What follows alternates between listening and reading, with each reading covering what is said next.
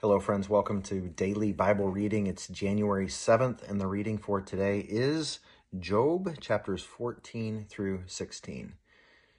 The dialogue, the discourse, the contention, the oral arguments continue between Job and his companions.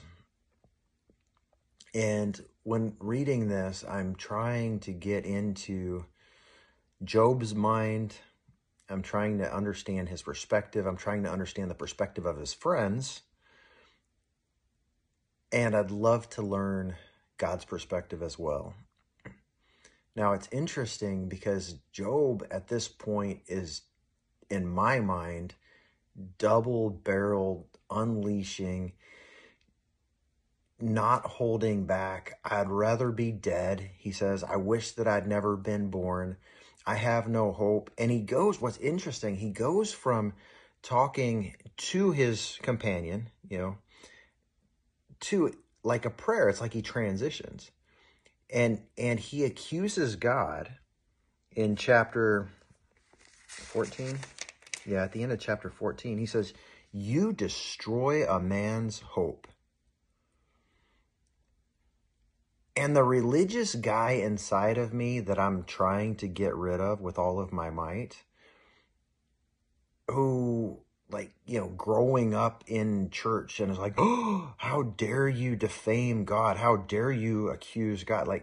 God is able to defend himself, right? He does not need us to be his defender. Certainly, he wants us to stand up for the truth sometimes.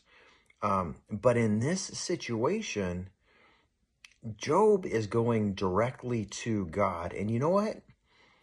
I think, and I could be wrong, but I think God is pleased with the honesty of Job. When Job says to God, you have destroyed my hope. Isn't that so much better than for us to grumble and complain about what God has done or about what has happened to us? I think so many of us, we have this tendency, like the Israelites. We've been delivered out of slavery. Now we're wandering around in the desert. God's feeding us every day. And we're like, yeah, we were better off when we were slaves. Remember back then when we had our own tents to sleep in? And, we got whipped and we had to make bricks without clay and all this other stuff. It was sun up to sundown. It was backbreaking work, but at least we knew where we were going to sleep every night.